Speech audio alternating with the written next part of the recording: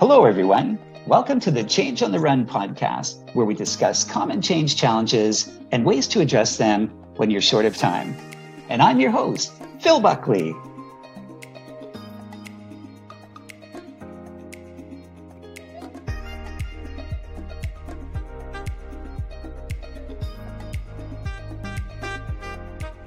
Today's topic is measuring success. Measuring success is an important part of setting up and managing a change project because it defines tangible indicators of the benefits realized from the initiative. In a rush to get a project going, it's easy to miss or gloss over this crucial step, making it difficult to demonstrate progress and achievements throughout and after the project. So, how do you measure success to estimate the benefits of change and the approach taken to realize them? My guest today is Tim Creasy. Tim, welcome back to the show. It's great to be chatting again. Great to be back. Thanks for the invitation, Phil. Thanks, Tim. And Tim is the Chief Innovation Officer of ProSci, a research-based change management certification, training, and consulting company featuring the ProSci ADKAR model. He holds an MBA from Boston University and BA Economics and Political Science from Colorado State University. Tim is the co-author of Change Management, the people side of change. Tim, what's been your experience with measuring success and change? Phil, thanks for bringing this topic to the table. I think it's one that as disciplines evolve, measurement becomes more of a focus. And I think this discipline of change and change management is getting here. But I do think there's a bit of history in this experience with measuring change that I think sets some of the stage. So in 2011 was the first time I was up on a big stage. It was the very first ACMP Global Conference. Daryl Connor, Thad Allen, and John Cotter were our keynotes that year. It was down in Orlando. I met one of my best friends, Patrick McCreesh, at that event as well. And my talk at that conference, first time on a big stage, was around the challenges of measurement. And this whole idea that once we start to try to influence the people side of change, we've fundamentally changed how that change is going to play out. And so the ROI, when we have impacted the path or the journey the change took, you don't get to measure as is in 2B when you're calculating ROI. You're really looking at could be and could be. How could this change play out if we drop change on people's heads versus how could this change play out if we actively engage and support and prepare our people through it? In 2013, it became a real big focus of the ProSci research study, and we did a real deep dive there that laid the foundation for the measurement framework and model ProSci built. That was called the Change Scorecard, and I collaborated with D. Scott Ross, who is one of the ProSci master instructors at the time, and he and I wrote a chapter for the 4th edition of Practicing Organization Development, edited by Stavros, Sullivan, and Rothwell. That was in 2015, and I kind of joked then that I was intrigued by the OD community coming for a chapter on measurement because that felt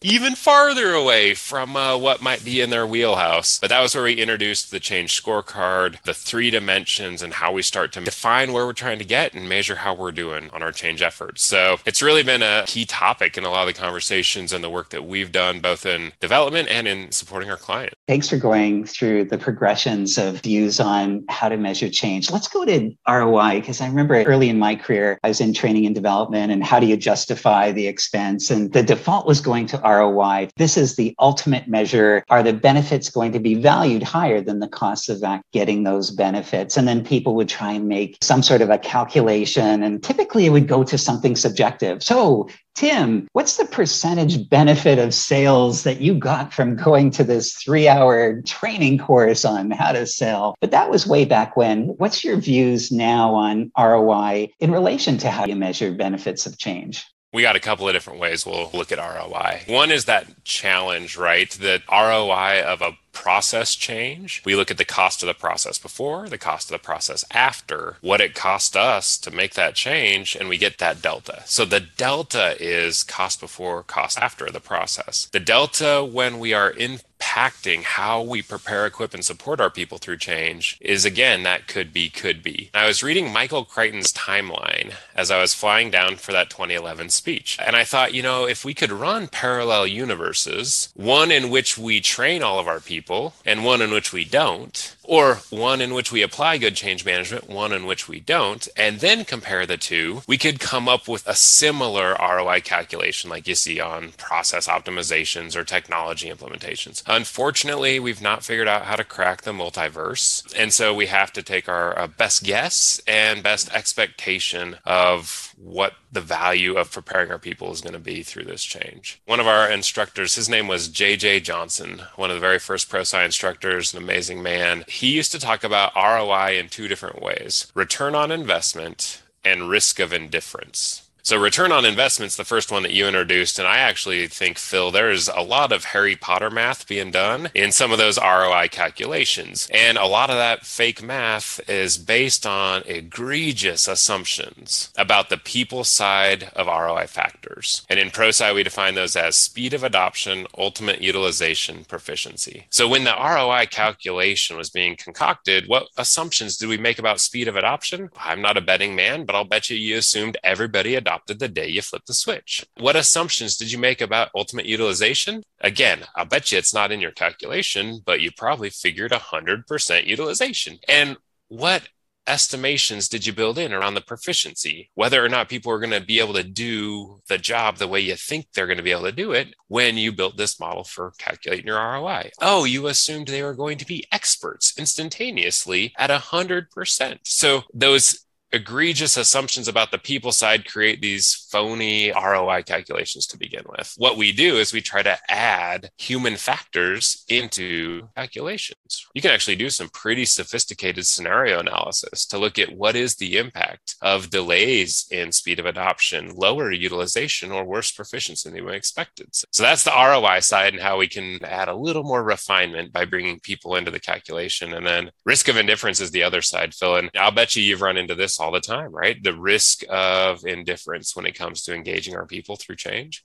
Absolutely. Isn't it interesting? The assumption a lot of leaders and change people will put in is that things will just be the same. You won't get diminishing returns from whatever you're doing now, and you'll have steady declines. That there's almost, we'll just stay the way we are. But typically that's not the case when you don't have an optimized way of working. Do you find that as well? Yeah, Phil, I think you're right that there's this assumption that no change means everything stays the same. But I think you're right. If we don't make a change, it doesn't mean everything will continue on as is. There's a propensity that it might go a different direction. And we're recording this in October of 21. So the last 17 months have proven that you really can't count on anything not changing and shifting in a condition, a curveball coming out of this place or that place. So in that condition, I think it's even more important, right, that we step forward into this space. So. And that's such a great point, Tim, because so many of our assumptions before COVID came and the pandemic came, we could rely on and we could future pace them. This will be the way it is in the future. And as you say, there's so many things that we really don't know how they will pan out and to what degree will we go back to past models. A lot of people would suggest new models are the way that we need to look at things now. But in view of measuring success for change, we really don't know.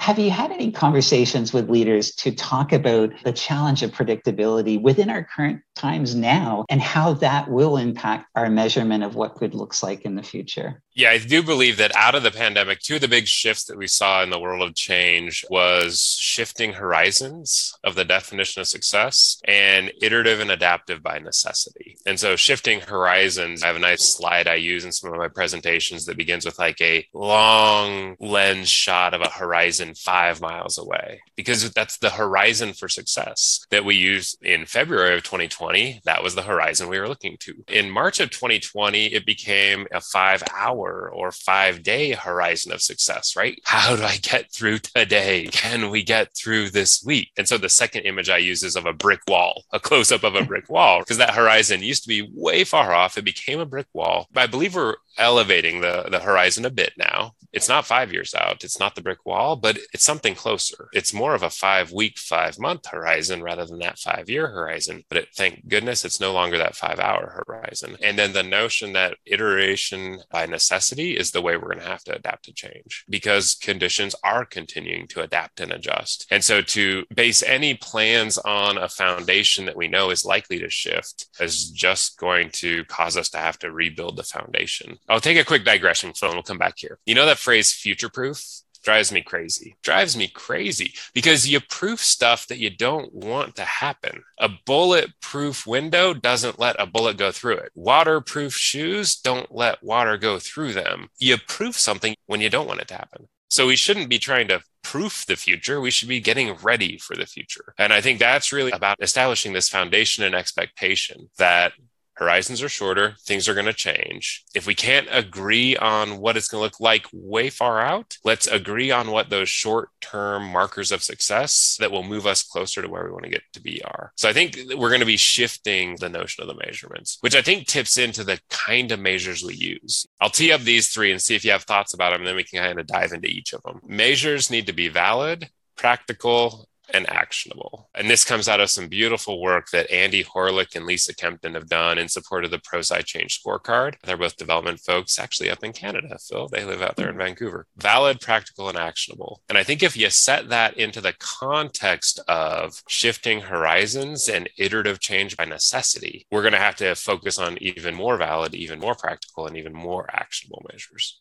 If we could look through the lens of the three requirements, how do you inform someone about what a good measure does look like when their perception of where they're trying to go is perhaps not realistic given the information they'll get now? So, for example, the 5-year plan. To me, there's an anchoring there about what is it we're trying to achieve in the first place. Before we get spun around the axle on the specific metrics that are going to be used, I think we need agreement on the measures of what would mark that we are moving in the direction we want to move in. So this really became a centerpiece of ProSci's 2021 enhancements, is elevating and anchoring to the definition of success for the initiative itself. So that's where we now begin. The entirety of even the application of the discipline of change management begins with anchoring to what are the actual project objectives and organizational benefits? What will the project deliver? And how will the organization benefit when this change is ultimately landed? And if we can't anchor there, we've not anchored on the to what end of this initiative. We don't have the flag planted on the horizon that we can all orient and aim toward. And Peter Senge has this amazing quote, and it's much too long for me to have memorized, so I'm paraphrasing it now. Surely. Here's my paraphrase of Senge's quote. Empowerment without alignment only amplifies the chaos.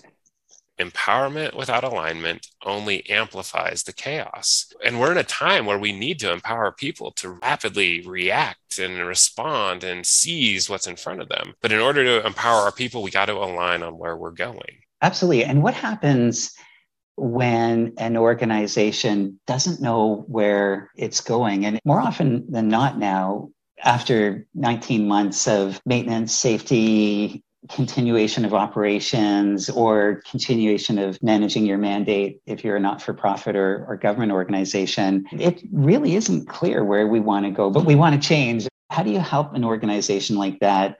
Well, what's interesting, Phyllis, I think you brought up two different things in the question. One is defining where to go, and one is that people clearly understand where we're trying to go. Same thing happens on projects, right? This idea of defining success. Where are we trying to go with the initiative versus people clearly understand? Senior leaders own defining success.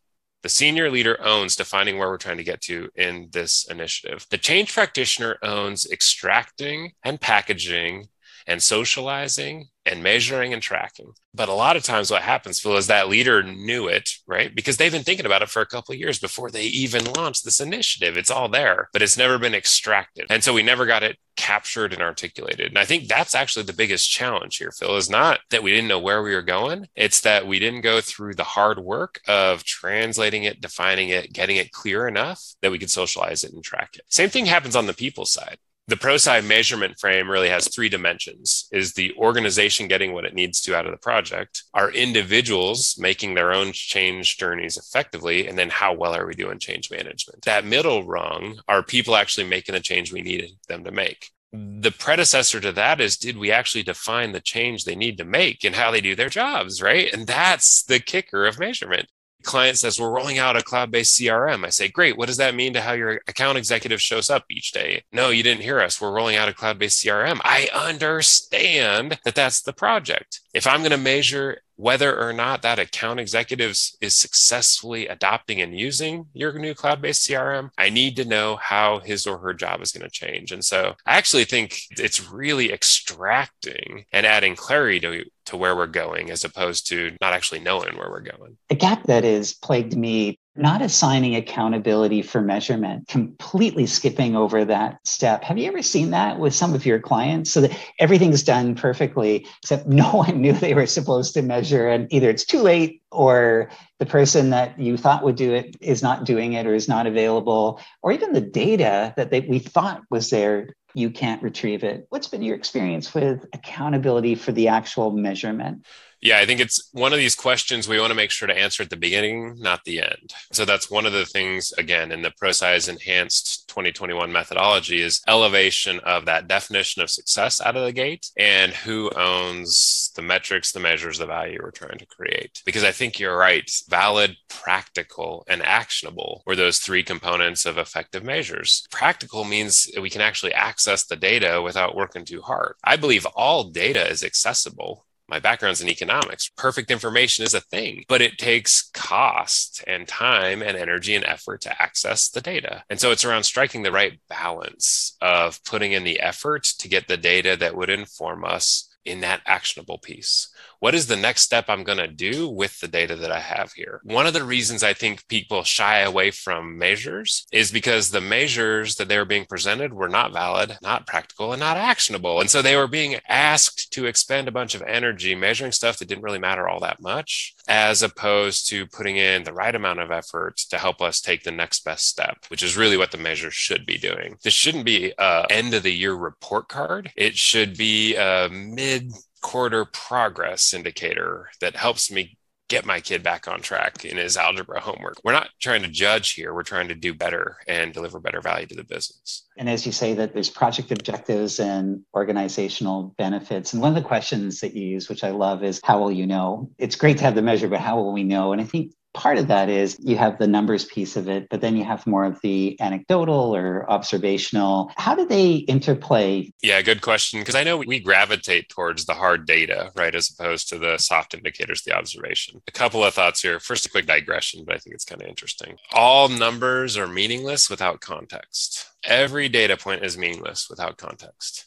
We ran a report, we got a 13. I have no idea if a 13 is good or bad, and I don't know which direction it's going, and I don't know what your goal is. If your target is 5 and it has dropped from 50 down to 13, you're on a good track. If your goal is 98 and it's been hovering around 12, you're not in a good place. So any data point is meaningless without context. I also think you can represent anything with a number. The key is, are we sensing the actual performance based on what it is we're measuring? A lot of our conversation comes around expectations, whether it's the project team, the leadership team. If we're all on the same page about what measures we're going to hold, the assumption is that we'll probably be more aligned as we go through the whole initiative. How do you align people to how we're going to measure and what that means and what the appropriate context is at certain points throughout an initiative? Great question. And like, my paraphrasing of the Senge quote, if we empower without that alignment, we're only amplifying the chaos. So getting that anchor and alignment, I think, is critical. One of the phrases my team hears more than anything is to what end? And whether it's writing an email or building a new web app or designing a new half-day program on how to actively engage a sponsor more effectively, we will make sure that we spend the extra time to align on a shared understanding of the to what end that we're trying to achieve. You'll notice in the Change Scorecard chapter that D. Scott Ross and I wrote, he really talks about the critical nature of the scorecard as being an instrument of agreement right there at the beginning, Phil. You imagine you're filling out a table of benefits for the project. We have, what is the metric? Who is the owner? How important is it? What's the baseline? How frequently are we going to measure it? And that gets laid out from the beginning in that scorecard. So it's part of that upfront agreement of where we are all trying to get to together, which I think is quintessentially part of change leadership, agreement on where we're trying to get to together. An agreed scorecard or dashboard. What makes a good one that can have high utility that leaders, the project team, the change team, whomever can rally around and either make decisions or come to agreement on? What does a good one look like in your view? So I'm going to borrow from Karen Ball, who's my EVP at ProSci, leads marketing and development. She talks about making heads-up decisions. We all talk about data-informed decisions. We all know how much data is out there. And we run the risk of being consumed by data that actually floods our ability to navigate this complex world that we're living in. And so rather than data-driven decisions, Karen talks about heads-up decisions, which indicates that we've processed and taken in the data, the signals, the inputs from all the various sources. We're not just watching one dial to the 100,000th specificity. We are really maintaining a high sense of attunement to everything that's going on around us in order to make up that heads-up decision. And so I would think about, what do I want on the dashboard that would enable those heads-up decisions? And it's going to look different. We have clients that are rolling out ERPs to 250,000 employees around the planet. That's very different. That dashboard is going to look more complex than rolling out a new headquarters model for 200 people. So the dashboard, again, needs to reflect the situation, but we want to enable those heads-up decisions. Scott Franklin was an instructor. He taught ProSci programs for one of our affiliates back in the day at an engineering firm. He introduced me to the phrase interesting but not relevant. That's a phrase that I think we'd want to process ourselves as we're building out our dashboard, because a lot of things would be interesting to us but not relevant to enable those heads-up decision makers by that leader that you're having look at it. And then my last thought here brings the notion of some empathy mapping, this idea of when your leader is looking at your dashboard, what do you want them to see, feel, think, or do differently as a result of engaging with that dashboard? See, feel, think, do. And I just think that empathy frame helps a lot. I bring it into, how do I structure a 30-minute meeting with somebody?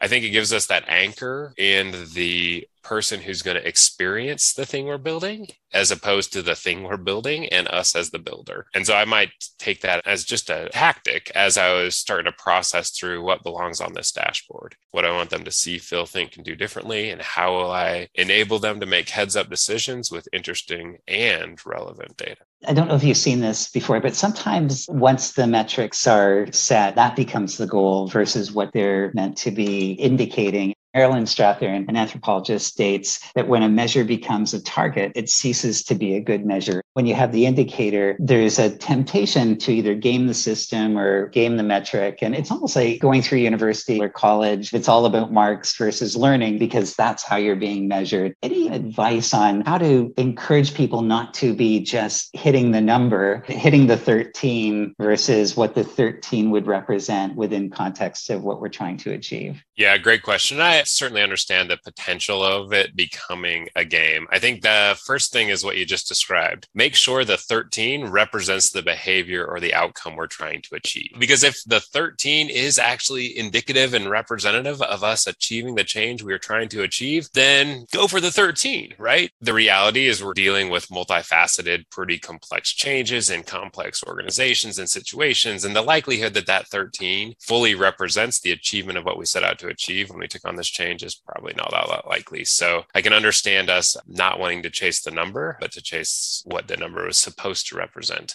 The other way that we address this in the ProSci Change Scorecard is we use both outcome and activity measures. So we have two outcome measures. Did the project deliver the improvement to the organization that was expected? And did people successfully navigate their own personal transition? And then we have the activity measure of how well were we executing the activities of change management? And we can look at that individual one as just a quick example of the difference between an outcome versus an activity measure. Butts in seats is an activity measure for training. Were they all in the training? An outcome measure would be, did they gain the knowledge to be able to complete this task that they now have to be able to complete? A focus on outcomes instead of just activities makes it harder to game the system when we've actually articulated and defined the outcome we're trying to get to. Because open rates of the email is not what we're trying to achieve. It's building enough people in the organization that would step up and say, yes, I understand exactly why we're doing this change, why we're doing it now, and the risk if we're not changing.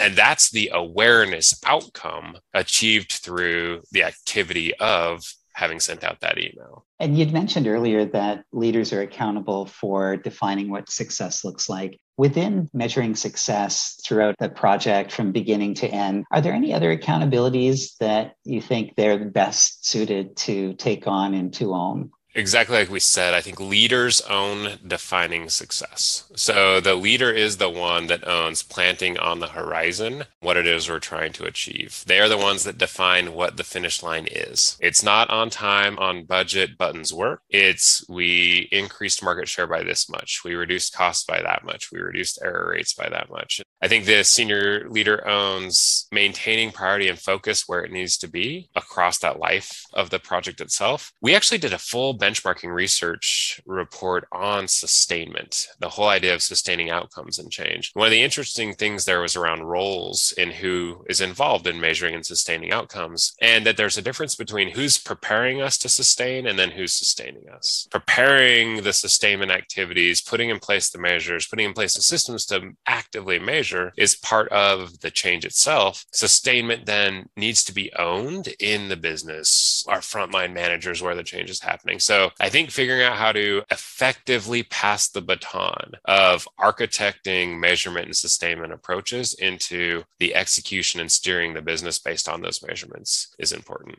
It's really important for leaders to become knowledgeable enough to ask relevant questions about the data and the measurements. There's nothing that will lose a leader credibility faster than asking questions that indicate that they have absolutely no idea what the moving parts are on this project. So if you are a leader or are going to bang the drum of metrics and measures, you better be ready to at least ask informed questions. You mentioned the sustainment, passing the baton to the business and to continue measuring. And from my experience, even if the intent is to do so, the project team's disbanded, the leaders are moving on to other initiatives and challenges and strategies. The intent is there, but nobody is gathering to review the benefits or to have a conversation and ask the right questions if there are gaps that were unanticipated. Any thoughts about how you motivate the organization to stay within the measurement mindset when there's so much going on? How do you incite or incent the organization to keep measuring the benefits from the change?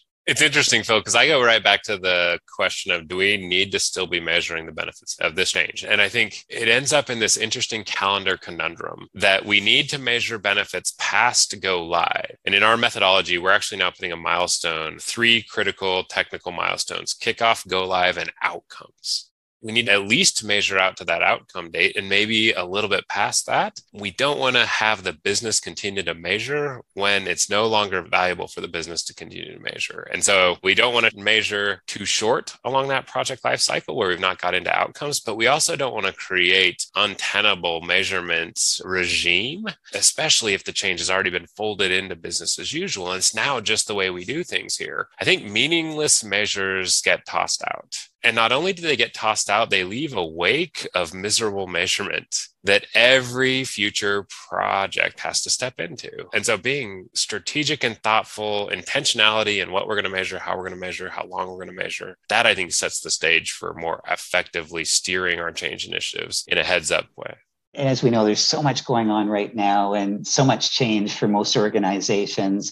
In the spirit of change on the run, if you only had time to do one action to enable good measurement, you're brought in, you only can do one thing, what would be that one thing that you would do to help that organization measure change successfully? Where are we going to get the most lift? I think I go right to agreeing on the finish line. If we can agree on the to what end, what we're trying to achieve and deliver, we've created the platform and the space to really empower and drive the kind of change that organizations need today. Great. Thank you. Great advice, Tim. And as we close off the podcast, is there a watch out, a thought to sum up our conversation today? I think my bit of advice would be never assume we're on the same page. Always put in that extra effort to test and validate that we're both seeing that finish line the same way. There's a lot of times where we think we're on the same page, but we're actually not on the same page. And if my finish line is a little bit over here and your finish line's a little bit over there, we can both be working really hard doing what we think is the right good work and still getting farther and farther apart. I always try to take an extra lap around the track just to make sure that we are on the exact same page so that we're ready to move forward together. Great advice. Thanks, Tim. Thanks so much for being on the Change on the Run podcast. How can people get in contact with you? Yeah, so people can come to prosci.com. That's our website, prosci.com. Loads of free webinars, articles, tutorials, resources to learn more about ProSci. If you go to YouTube, we have a ProSci channel there, and there's a whole set of Tim Talks, which are kind of fun little 5-minute snippets, people interviewing and asking me questions. And I'm going to be most active on LinkedIn. So if you go to LinkedIn, look up Tim Creasy. I'm sure Phil will have a link to that in the show notes. And I've got 3 or 4 articles on measurement of change, some blogs that we'll put in the show notes as well. Fantastic, Tim. Thanks again for being on the show. Really appreciate you sharing your perspectives. It's always a joy to have a conversation. Thanks for taking the time. To everyone, thank you for listening. And if you're interested in having more episodes come your way every 2 weeks, just like the great one we had with Tim, please subscribe. Until the next time, I wish you all the best as you continue to lead change.